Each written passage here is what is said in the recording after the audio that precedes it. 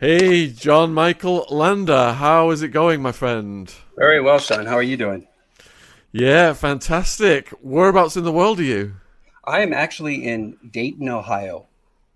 Dayton, Ohio, okay. Yeah, I did spend a lot of time in America, but I never got out to Ohio. And I know you've got a harrowing story, and because of the restrictions on our channel, we have a legal requirement to ask you, do you waive your anonymity? Yes. All right, thank you. Can you start out by telling the viewers a little bit about yourself, please? Sure. I'm John Michael Lander, and I'm a former Olympic diving contender and sex abuse survivor. As a 14-year-old Olympic-bound athlete, the adults that were entrusted with my training groomed and sexually abused me. And kind of gave me the whole time was when I was like learning to be exciting and happy, I was filled with guilt and shame. And yet I still went on to win gold medals at the Norway and the Danish Cups. And so one of the predators that I had to deal with was a doctor at a university, and they became part of this group of professionals. And what these professionals would do would like pass us around. And so that then they would sponsor us and help us get our Olympic dream. And that's basically the whole thing that's happened. That's like in a nutshell. Oh, good grief. What was it like for you growing up? Well, I grew up in a farmland, Yeah. a farmhouse, and it was really, really crazy because I didn't understand. I was 14 again, and my first sexual experience was with one of the professionals. And I just remember this whole thing as being, wait a minute, what's going on here? And yet my body kind of froze and I couldn't move. I kind of knew that it was wrong, but I still didn't understand what the whole meaning was. I don't think I could wrap my mind around what was happening. And this started to happen in a lot because what happened was that a lawyer saw that I did really well at the Junior Olympics. I took eighth and I was in the newspaper, and he contacted my mother. And so he groomed my mother for a couple of months before he ever talked to me. And later on, what we found out is that he had actually went to our team and started talking to the people at the team and groomed them and said, I'm going to bring all these people in to help sponsor the team so I can just focus on this one person. And that's how it all set up. It wasn't until the team was in place and my parents were on board did he ever come talk to me. And then that's how it all started to move. It was all this grooming process. And I just want to let everybody know that in my case, the grooming was very slow and methodical. And I had no idea what was actually happening. All I saw was this could help my parents. This could help me. And what the other thing that they told my mother was that for all the professionals that were helping me, they would pay back to the family. So like my sister had a sledding accident and had to have reconstructive surgery. Everything was paid for. And the other thing that they used was like a scare tactic with my mother, that if I didn't show up and I wasn't there at the right time and I didn't make everybody happy, then my parents would have to pay everything back. And if they couldn't pay it back, then they would take them, and prosecute them and pin it all around them. So that's basically how it all developed. So you said you grew up on a farm. How did your parents meet? How did my parents meet? My parents met at a place called Hamilton, Ohio, which is a further south. And my mother was very wealthy and my father was on the poor side of town. And so they kind of met in the middle across the bridge. And what was it like then? What was your earliest memories on the farm? They were great. Everything was amazing. Everything was really, really nice. There were things that I didn't understand. My father was kind of distant. He had a bit of a temper, and he was an alcoholic. He would, when he would get in his drunken stupors, he would climb into my bed at night and cuddle with me. And that kind of evolved a little bit. Later on, we found out that he was sexually abused with the Catholic Church as an altar boy. So he was kind of like dealing with those demons at the same time I was growing up. But I remember life as being very happy and carefree. I would run around the farm. Everything was just part of this joy of exploring things. And I didn't understand as I got older the ramifications. So I never had any kind of talk about sex or anything like that. So when this opportunity showed up, it was about painted more on the fact that this would get me to the Olympics and get me into a scholarship for the university. And that's the goal that we went with. Can you remember what subjects you enjoyed at school? Yes, writing. English was my favorite subject. My favorite teacher was an English teacher. Actually, she was probably the first person that started to wonder what happened. What attracted you to writing? I always liked to tell stories. I used to create stories as a kid, and I would that's what I would make for Christmas gifts. I would write stories and bound them and put them in books and give them to my parents for Christmas because I didn't have anything else to give them. So that was my way of being creative and telling my stories. And I had an amazing imagination as a kid. How was it for you with sports? Sports started out really well. I started diving when I was 12. By the time I was 14, I took 8th at the Junior Olympics, and I had made 2 international teams at the Norway Cup and the Danish Cup, and I also got to go to the Canadian Cup. So this was really one of those things that kind of just happened, and it was like, I guess I was gifted, and I started to do it, and it really gave me the dream that I could get out and see the world, and that's basically what was happening. And then when the lawyer came into view, it was almost in a way like a gift, because now I knew that I could go forward. I had the support. I had the financial support now. All I had to do was focus on my diving. And that was one of the things the lawyer had me do. He had me sign a contract. And in the contract, he said there were 3 things I had to make sure I did. I had to dive the best I could and win as many titles as I could. I had to do really well in school. And I had to make sure that the professionals were happy. If there was any bad, reports or anything, we would have a meeting. And luckily, I didn't have any reports. Do you think growing up on a farm contributed to your athletic ability? Probably, because I would jump off things and flip off things. I created a tire where I'd bounce off and do somersaults in the air. It was just that freedom. I just felt like I could do whatever I wanted. And we were, not close to anybody else.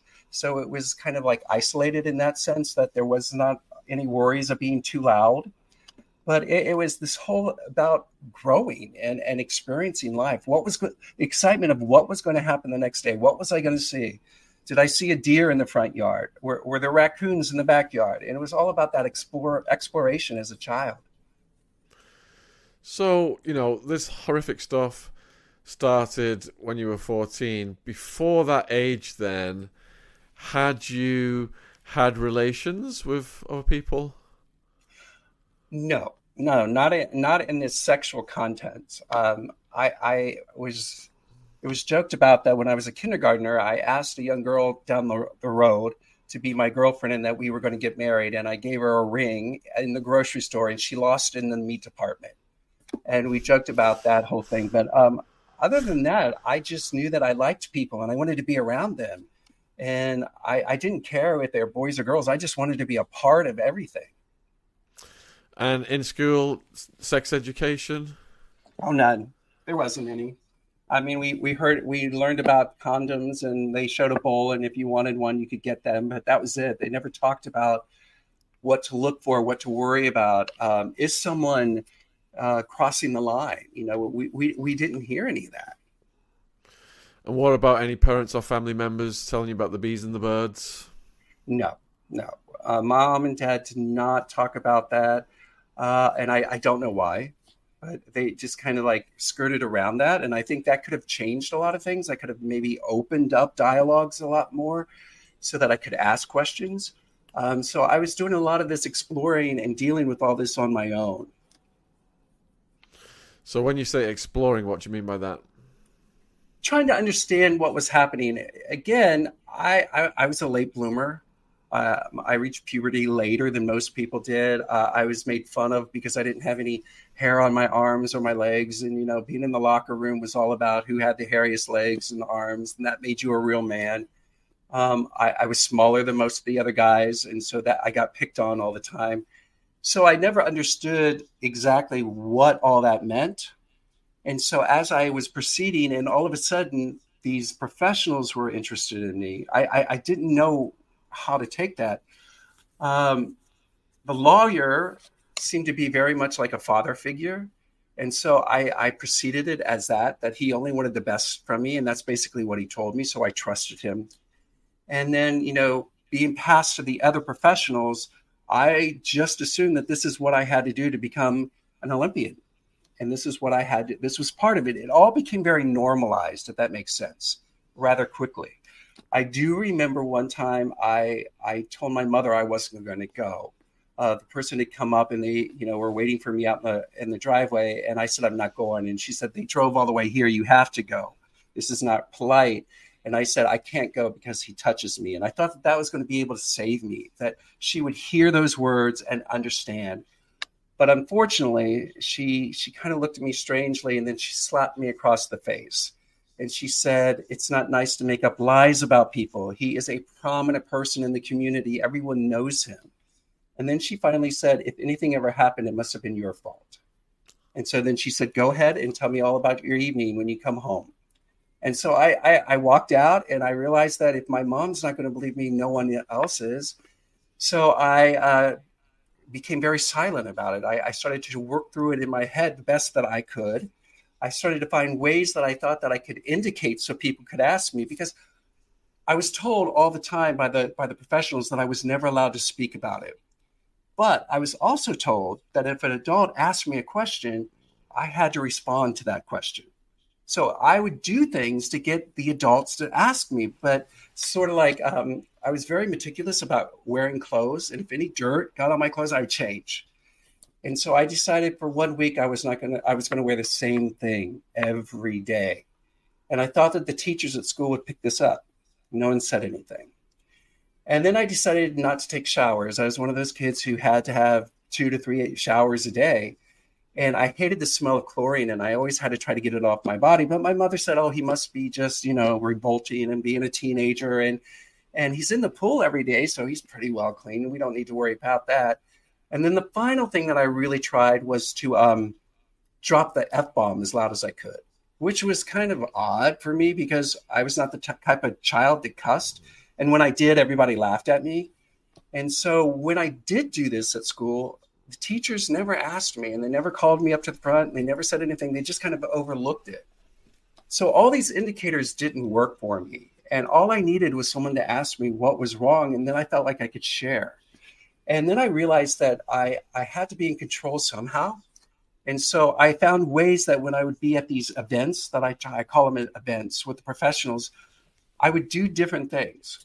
One of the things I realized that worked for a while was that if I came onto them and told them how good looking they were, and that I really liked them, and oh my God, what a great future we could have together, that freaked them out.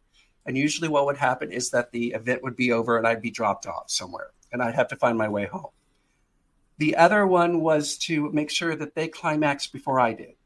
If they climaxed first, then it was never sex in my mind. That's how I created it in my head. And then it would be over. And those are the kind of things that I would play with. And sometimes they would get violent. And the violent, I knew that if the violent would happen, it was going to be a quick session. It will be done quickly. But I usually would have to find my way home. So you said you had no one to talk to. Did you have any best friends or peer group to confide in? Oh, no. I didn't. And that I have to say it was dealt by the coach, because the lawyer had also incorporated the coach in this scheme, if you call it. And he became my best friend. And he basically would kind of isolate me from everybody else. He would tell me that nobody at school would understand what I'm going through. He was the only one that did understand what I was going through because he went through it himself, he said. And so he painted this picture that my teammates were jealous that I was going to all these international meets and they weren't yet. And so he really created this divide. And what was really interesting is that he got all the information from my teammates, what I liked, who my favorite music artist was, or what movies I liked, and he played on that. And he basically isolated me. And then he started taking me to the university where I practiced, just he and I'd spend overnights with him. And those became sexual as well. And I thought that he was my savior. I thought he was the one that was going to help me out of this. And I thought he really understood what was happening. And later on, we found out that he was getting extra money from the lawyers and the professionals to take interest in me. Oh my goodness, I don't know what to say. Look, we're talking to John Michael. You heard what I've heard so far. It just makes your blood boil. And if anyone's got any questions for John Michael, we're halfway through the interview. put the questions in the chat. Ask him whatever you want. Obviously, from what he said so far, he's got no qualms about telling you, exactly what happened here, and we salute his bravery for that. All right, so I'm just going to go back, John Michael, to the transition into this world. How did that occur then? I mean, were your athletic ability was identified, and these people came in? Was that, what were the steps? Basically, the steps were that they contacted my mother, and then they contacted the team, and they worked their magic, if you want to call that magic, with them to help set up everything. This is what I call the predatory grooming trifecta, where the predators will groom the institution first, the parent second, and then the child, which allows that predator to go undetected for years. And we saw this happen with the U.S. gymnastics team, and how Dr. Nasser was able to get away for over 20 years violating these young women. And we've seen it happen at Penn State with Jerry Sandusky, and at Ohio State with Dr. Strauss, and University of Michigan with Dr. Anderson. So they've created this security bond from the institution and from the parents. And I do know that with Dr. Nasser, he actually violated some of the gymnasts with the parents in the room with him. That's how confident he was. And he would talk in medical terms of what he was doing, why he was, manipulating these young ladies, why the parents were at his back, so they couldn't see. And afterwards, I know a couple of the ladies said that they told their mother what was happening. And the mother said, oh, no, that's what he needed to do because it's a medical treatment. So that's kind of thing. So in sports, this is really more prevalent than we really understand. It's happening in football. It's happening in hockey. And we're starting to see this more and more. And it's because we, as athletes, are afraid to come forward because there's 5 or 6 other athletes that can replace us at any time. And we saw this happen on the world stage with the U.S. gymnastics when Maggie Nichols came forward and said something. Then she qualifies for the Olympic team, and the next thing we know, she's not on the Olympic team. And it's just interesting how these things, these power people manipulate the situation. Yeah, we've seen it in the case of priests. The documentary Sins of Our Father showcased it, whereby these people have so much faith in the church. These acts that they're doing, the priests, are so far removed from their belief systems, it's incomprehensible. And when the kid says anything, then the kid is the one that's at fault. Anyway, right. You've had a lot of questions come in. Let's start with Angela Thompson. When did John Michael finally realize this stuff that was happening to him was wrong? Well, Angela, thank you so much. I think that I intuitively knew that it wasn't right. I think the things that got me confused was that the normalization of everything, being told that this is what I needed to do to be the best that I could be and to get where I wanted to go. The other thing that was really confusing to me is that my body responded. And I was told that since my body was responding, I must have enjoyed it, which I had no idea what was going on. I knew that as a teenager, the wind blew a certain way, I responded. And that was confusing. I actually did get away after my 4 years of high school. I went to the university out in California. And what I did not know was that they were still part of taking care of all the bills. I thought I was on scholarship. They were taking care of it. And so when I had to go back home, they picked me up right at the same place that I was. And what was interesting is that they had kept in touch with my mother the whole time. And she was basically telling them where I was all the time. It wasn't until I came back to Ohio and I decided to go to a local university, and I met a dance teacher. And she and I started talking, and she says, all right, spill the beans. I can tell. I know something's up. And I finally started to trust her and started to share as much as I could. She was the one that actually initiated my escape, if you call it from this group of professionals. While I was in LA the first time, I started doing extra work on General Hospital, the soap opera. And so what she did is she contacted the casting directors there and said, would you take him back? And then after that, she helped find a place for me to stay. And then they all shipped me away without my mother knowing where I was. Everything was cut off. That's how I got away from it. So I again, to this day, I still struggle with the normalization of it. Next question from Susan. Did anything happen with your dad or another situation your mother didn't believe as well? Yes. This is kind of hard for me to talk about. Ooh. One time my father came into my room and started, you know, and my mother walked in, and she was like, "Oh my God, this has got," and she left.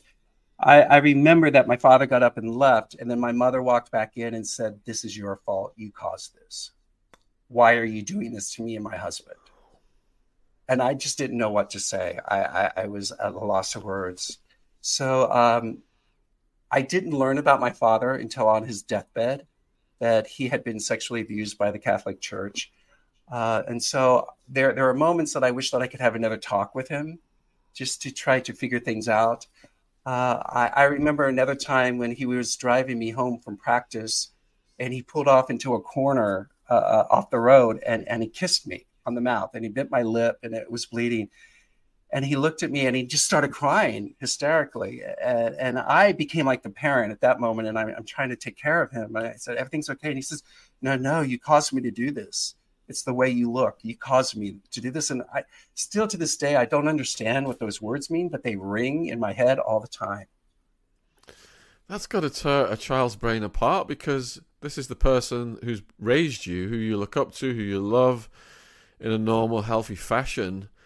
And then there's this other side. I mean, how does one ever reconcile that? I don't know that answer. I really don't, Sean. That's something I think I struggle with every day, even to this day. And, now that he's not here, I can't go back and like talk with him and try to work things out. It's something that I've constantly wondered. Could this have been what led me into the professionals so easily? That I had already been normalized or been dealing with this on a sexual event. I had never had anything except for my father touching me. And so I assumed that, okay, this is what happens to all children. I never compared it with my brothers or sisters. It's just one of those things that just now that I think back about it, you had asked me earlier if I had been sexually involved before the professionals, and I said no. And now that I think back about it, that's not actually true. I think my first experience was with my father. Great shot. Thank you. Whoa. The question from Jenny: how did John finally get people to believe him about what happened? I don't think I actually got anyone to believe me for a long time. I became a teacher and I was teaching high school, and I had a sophomore come into my class to tell me that he was gay and that he had a boyfriend who was 35. And I was like, "Oh, why so old?" And he said that his mother and his grandmother were okay with this because he paid for the bills and the groceries. And that was the initial thing that brought everything back into scope for me. It kind of like opened Pandora's box for me. Then I started going, "Oh my God, this is the kid my age when all this was happening for me." And so I reported it to the assistant principal, and she basically told me there wasn't anything that we could do because the mother and the grandmother were aware of it. And then she finally said, "Well, this child has a history of this." And I was like, "So you're saying that it's okay?" And I learned then that I couldn't stay at the school anymore. So I gave my notice. But the thing that really, really changed me is that I really went into a deep depression. And I found myself writing a suicide note to my partner of 18 years. And I went into the garage. I started the car. I was sitting there, and I know it sounds kind of corny, but I just had this urge to get out of the car and go back inside. And I did. And I fell apart. I just cried. I think the hardest, ugliest cry I've ever had. And I promised myself that I was going to break my silence then, that I couldn't do this anymore. And what I did is I actually did a TED Talk. And I publicly shared openly to everyone. And I went on and I wrote a couple of books about my experiences going through this time period. And that was how I started the healing journey for myself. But I had to first acknowledge within myself that it happened. It's so powerful that you've took that dark energy and done talks and speeches and writing and turned it into this cathartic thing. And it's not corny in the slightest. None of it is corny, John. It is deadly serious, and it's absolutely heartbreaking. And everybody who's watching this right now is extremely moved by what you've told us so far. We've only got a few minutes left to talk about the healing part of it. The question here is from Donna Maria. When did he finally get his full support frame around him? I hope he has support. He does. Yes, I have support now. I think a lot of it had to do with me finding the right therapy, if that's the word I want to use, our journey. A lot of the therapists I had a problem with because they were part of this professional group as well. Doctors, lawyers, judges, police officers, therapists. So I never really were able to trust therapists. I found my way when I was introduced to the Self-Talk Institute, which was founded by Dr. Shad Helmstetter. And that helped me change the way I think and helped me to recognize the negative self-talk, because I think a lot of survivors create a false self so that we can understand and comprehend why the events happened in the first place. And so once I started to unravel this and finding my truth is when I started to get healing and started to get the support that I needed, because I asked for it, actually. And so I was so moved by what I learned through this group. I became a certified trainer and coach for the Self-Talk Institute. So I help other survivors now. Well, that's fantastic to hear. Susan wants to know, were these people ever brought to justice? It's very interesting because right now there's one still in litigation, and it's with one of the universities here in Ohio. And my statement has been denied 3 times because I was never a student of the university. I was a high school student when all this was happening. And they don't want to open that up because then that changes the dynamics of what they're focusing on. And so now they have changed the statute of limitations. So this is starting to open up again. So hopefully I will be able to see that through. A lot of the other people have passed away, so I have never had a chance to bring them to justice. Right, we've run out of time. Huge thank you to you, John Michael. Huge thank you to all the viewers. There was tons of questions. Perhaps if we get John back on sometime, we can continue. But, we salute your bravery and the great work that you're doing now. And it's fantastic because so many people that we've interviewed, and we hear about these things happening, and then people get involved in drugs and alcohol, self-harm, many, shortening their own lifespan. So it's great that you're on here now, and you're such a powerful, articulate speaker for this cause. And we're just horrified that the government doesn't sentence these criminals. They just give them little slaps on the wrist, and the whole justice system needs turning upside down. But hearing stories like yours just reinforces our mission statement to keep campaigning for that. So just let the viewers know where they can find you and support you online. Yes, you can find me at anathletesilence.com, which is my webpage. I'm on Facebook, Instagram, Twitter, all over the place. Google me and you'll find me. That's probably one of the easiest ways.